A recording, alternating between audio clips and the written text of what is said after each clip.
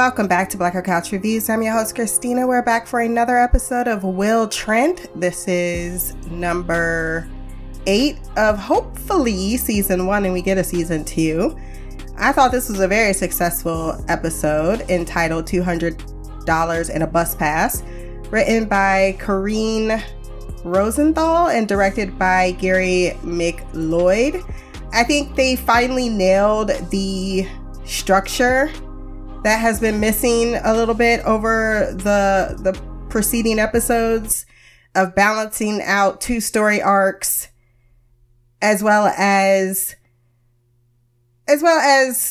balancing out the characters within those story arcs, if that makes sense. So I gave this episode a 9.4 out of 10. I thought both storylines were engaging. I thought that the relationship aspect felt more wholesome and family oriented, and I'm glad to see that Faith is over there starting to get some looks, because she looking all types of delectable, and I can't see many men that wouldn't be trying to jump all over that. You so fucking precious when you smile. Yeah. Hit it from the back and drive you wild. Before we jump into the review, wherever you listen to this podcast, Podbean, Stitcher, iTunes, Spotify, get onto the rating section, drop some stars, leave a review. My social media will be there as well. If you want to send feedback for Will Trent or any other show that I do, blackercouch@gmail.com, or you can leave a comment as well. So we are going to discuss the B story arc first, which is the death of the magician in the old person's home. Oh man, I had the name of the home written down. I wrote no notes. I just watched it all the way through because I'm still recovering from being ridiculously sick. But I want to say it was Sunnyside, just because I was thinking that is such a generic name of a nursing home. But he was stabbed in the back right before his show. The procurer, Nancy, informs that he always performs here and that everyone likes him. So they now have to deal with a whole bunch of nursing home drama, which is great because 2 of them rolled in a wheelchair like, he's still here? I'm disrespectful as the fuck. I think it's fair when Michael said, this is Michael and Angie's story, by the way, when Michael said that they're probably used to having people be wheeled out of here dead. However, you got Miss Linda over there. She's like, can we see Michael take his shirt off? She was really trying. They begin to question the residents looking for the missing phone because he has a tripod. And then the fire alarm is pulled and someone very conveniently pours water all over the computers to destroy any possible evidence or, get rid of the phone that they have. The one chick, was it Linda? No, I can't get all their names put together, but homegirl came in and was like, can I have this bunny? Turns out she was the break in the case because not only did she take the bunny, she took the phone. She finally admitted, I probably should turn this in after watching what occurred on said phone. There were a few scenes that did make me laugh out loud. The fact that they kept dragging the shit out of the fact that there was magical, like he disappeared like poof. And the lack of empathy they had towards these people who were being hypnotized and having their information taken. That one lady should have put it together though. Yo grandpa talking about, I don't even get on the internet, and you thought that he was the one that was ordering things online and then replacing his card. Isn't he supposed to be senile? I'm not sure how she didn't put that shit together. I know I would have. Explain to me. Explain to me!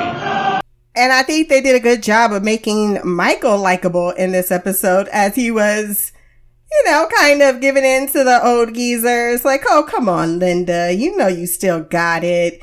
And even to that old man, like, oh, you could have moved him. You got muscles. I see you working. He's like, oh, I've been working on my, what do you call that? Oh, dang it. I forgot what, but that was funny. They eventually, after looking at the phone, see that it was the administrator, Nancy, who had murdered him after they had a confrontation. She was also his partner. The GBI had been building a case against him for fraud because he goes around the country smooching up to administrators and then stealing people's money for all they got. And she got upset and stabbed him in the back and didn't realize the entire time that her crime was filmed. And that's what she gets. That is definitely what she gets. But both of them talking to the captain, being like, so we want to know how much money he stole. We got a bet going. He's like, I don't ever want to hear about this again. I can't believe y'all talk about 85,000. I think it's a lot more. So bad. But I thought that was a nice B storyline. Didn't require a whole bunch of, it was a mystery of who done it. What do you say? It's Agatha Christie. So it was softer food and, I keep missing all the great lines. He said it was softer food and something else. Let's go to the A story arc, which is the death of Allison. She leaves study hall and is approached by her boyfriend, Jason.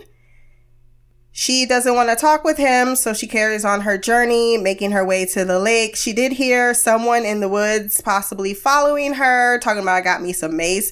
I don't feel the need to announce shit. I just run. That's just me. Mace is one thing. A stun gun is another. And one is far more powerful than the other. I would have just ran. But she sees that it's a dog walker and her fear is put aside. Unfortunately, the next thing we know, she's dead. Someone put a cinder block around her and put her in the lake after stabbing her. Trying to make it seem like it was a suicide, but I said this, that was the first thing I said. I'm like, who has a broken off piece of a note as a suicide note? That does not make sense. And it's clearly been torn off of something else. And there's no other notebook around that would show that she tore it off herself. And Will realizes that she was stabbed after looking at her body more closely, seeing the stab wound. There we go. And he sees that there's a lot of blood splatter on a tree, and the preciseness of the kill shot indicates someone is a possible hunter. Of course, when he goes to her room and realizes that she is a child of the system, as she labels everything, afraid of it being taken away from her, Will gets triggered. And down, where you from, nigga? Fuck who you know, where you from, my nigga? I really like the narrative choice of having Will interact with his vision of Allison, talking to her directly and indirectly.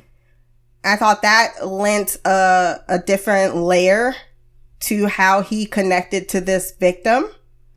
They really was rude, or at least Real was rude to the roommate for no reason. It's like, if you want to be successful, you need to learn your roommates. Well, she was a private person. That's not on him. But Will's just angry when he gets triggered. And they realize someone is knocking on Allison's window, and it is a kid by the name of, don't remember. But once he makes a run for it, Will gets all upset, a little too aggressive. I didn't think it was that out of control, but he ends up having a seizure. Everyone witnesses it. And it doesn't look the best for Will, with Amanda jumping in his ass. Like, just because this girl was from the system don't mean that you get to walk around with a chip on your shoulder putting people in the hospital. She said he either better recover or he's the murder suspect. I don't give a fuck which. I'm fine either way. So Will then goes back to the morgue and talks with the, is it the mortician? Anyhow, he said, I love when we finish each other's sentences. And they learned that she does have a high level of enzymes in her liver. And she says, I wasn't a heavy drinker. And I don't think that's a bad assumption on the mortician. But like college student drinker, that is kind of hand in hand.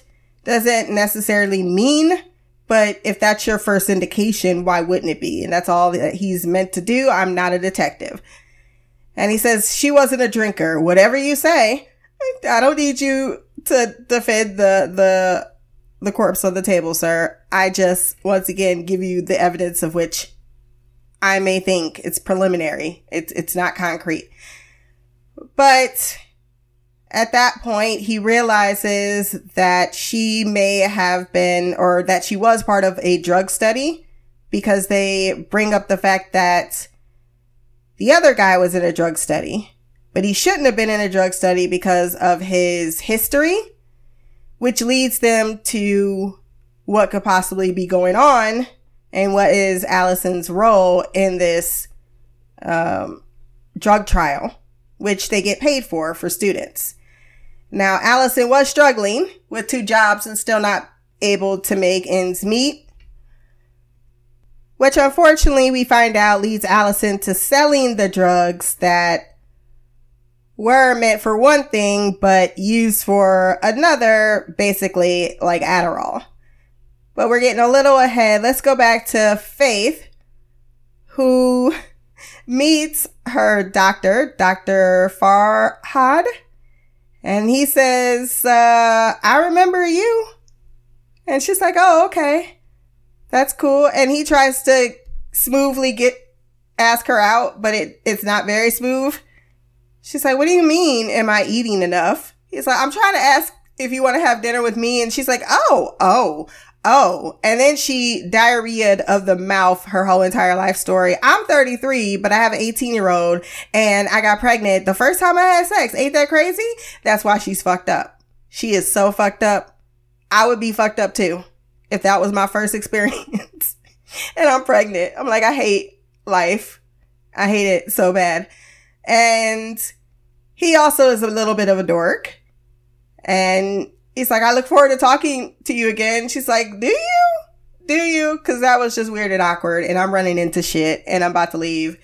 He looked fine though. I mean, I could give it up to him. Can I get that? Can I get that? Can I get that? Can I get that? Can I get that? Can I get salt all around that? They then go to the lab and talk to Darla, who says that Jason is a sweet person and he's going through a lot. He comes back in and he talks to them and says, look, I don't know why Allison broke up with me. I think that she was afraid of getting close to someone.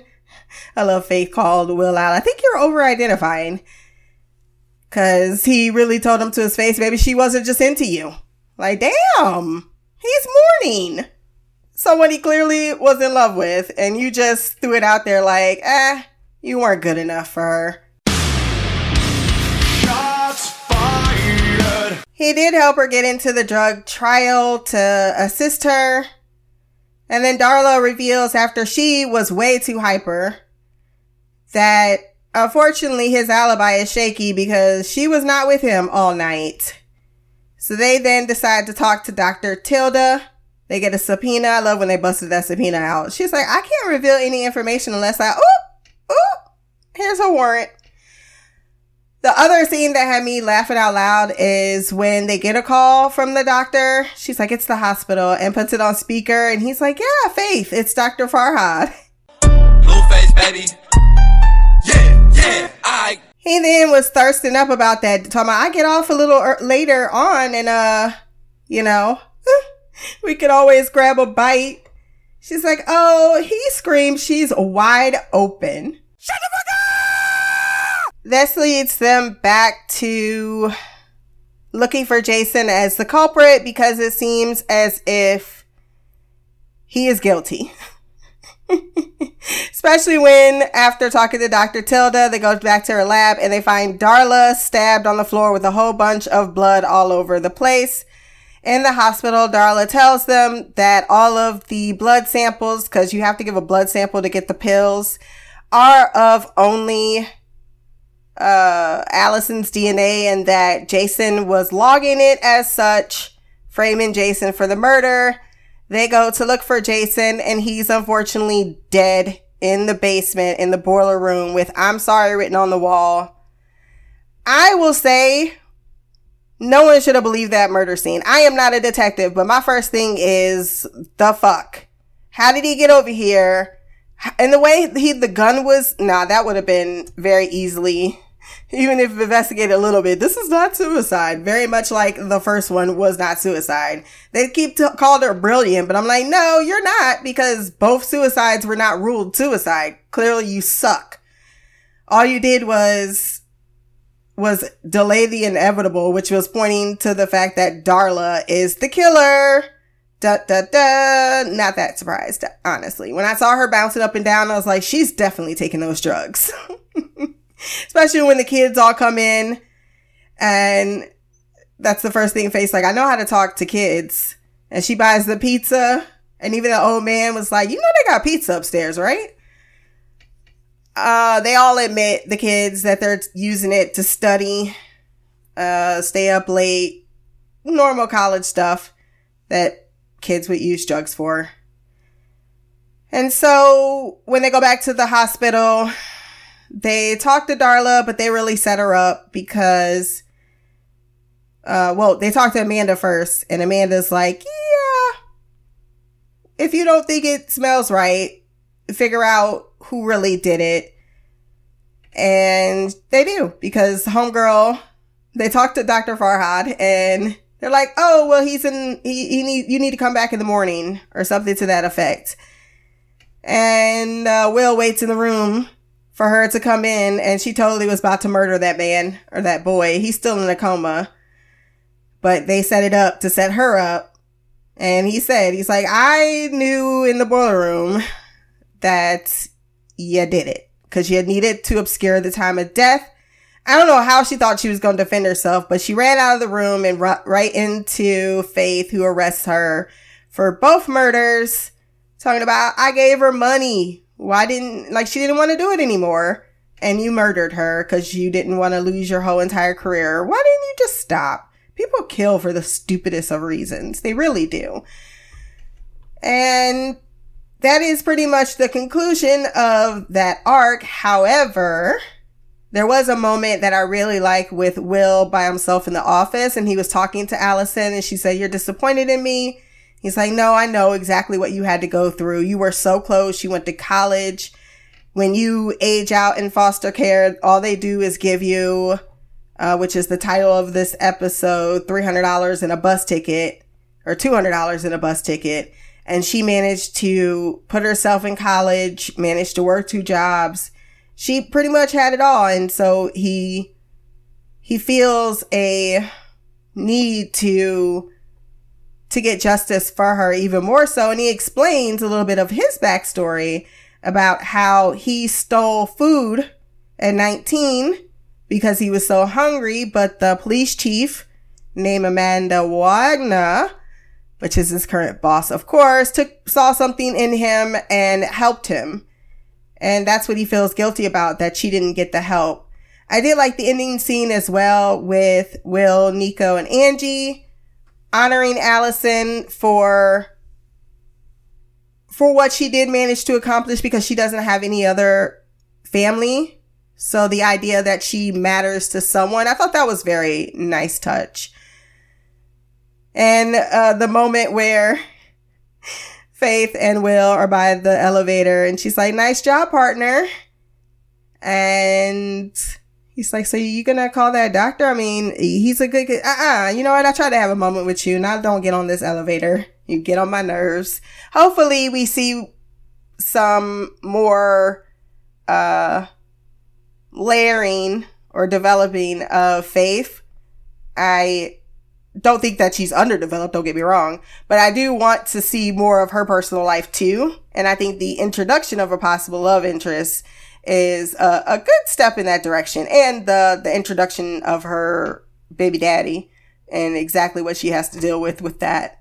I bet you Amanda wouldn't have no beef with Farhad. I know that much. Get your man. Overall, really good episode. They are taking a hiatus, so they won't be back for another 2 weeks. So keep that in your calendar.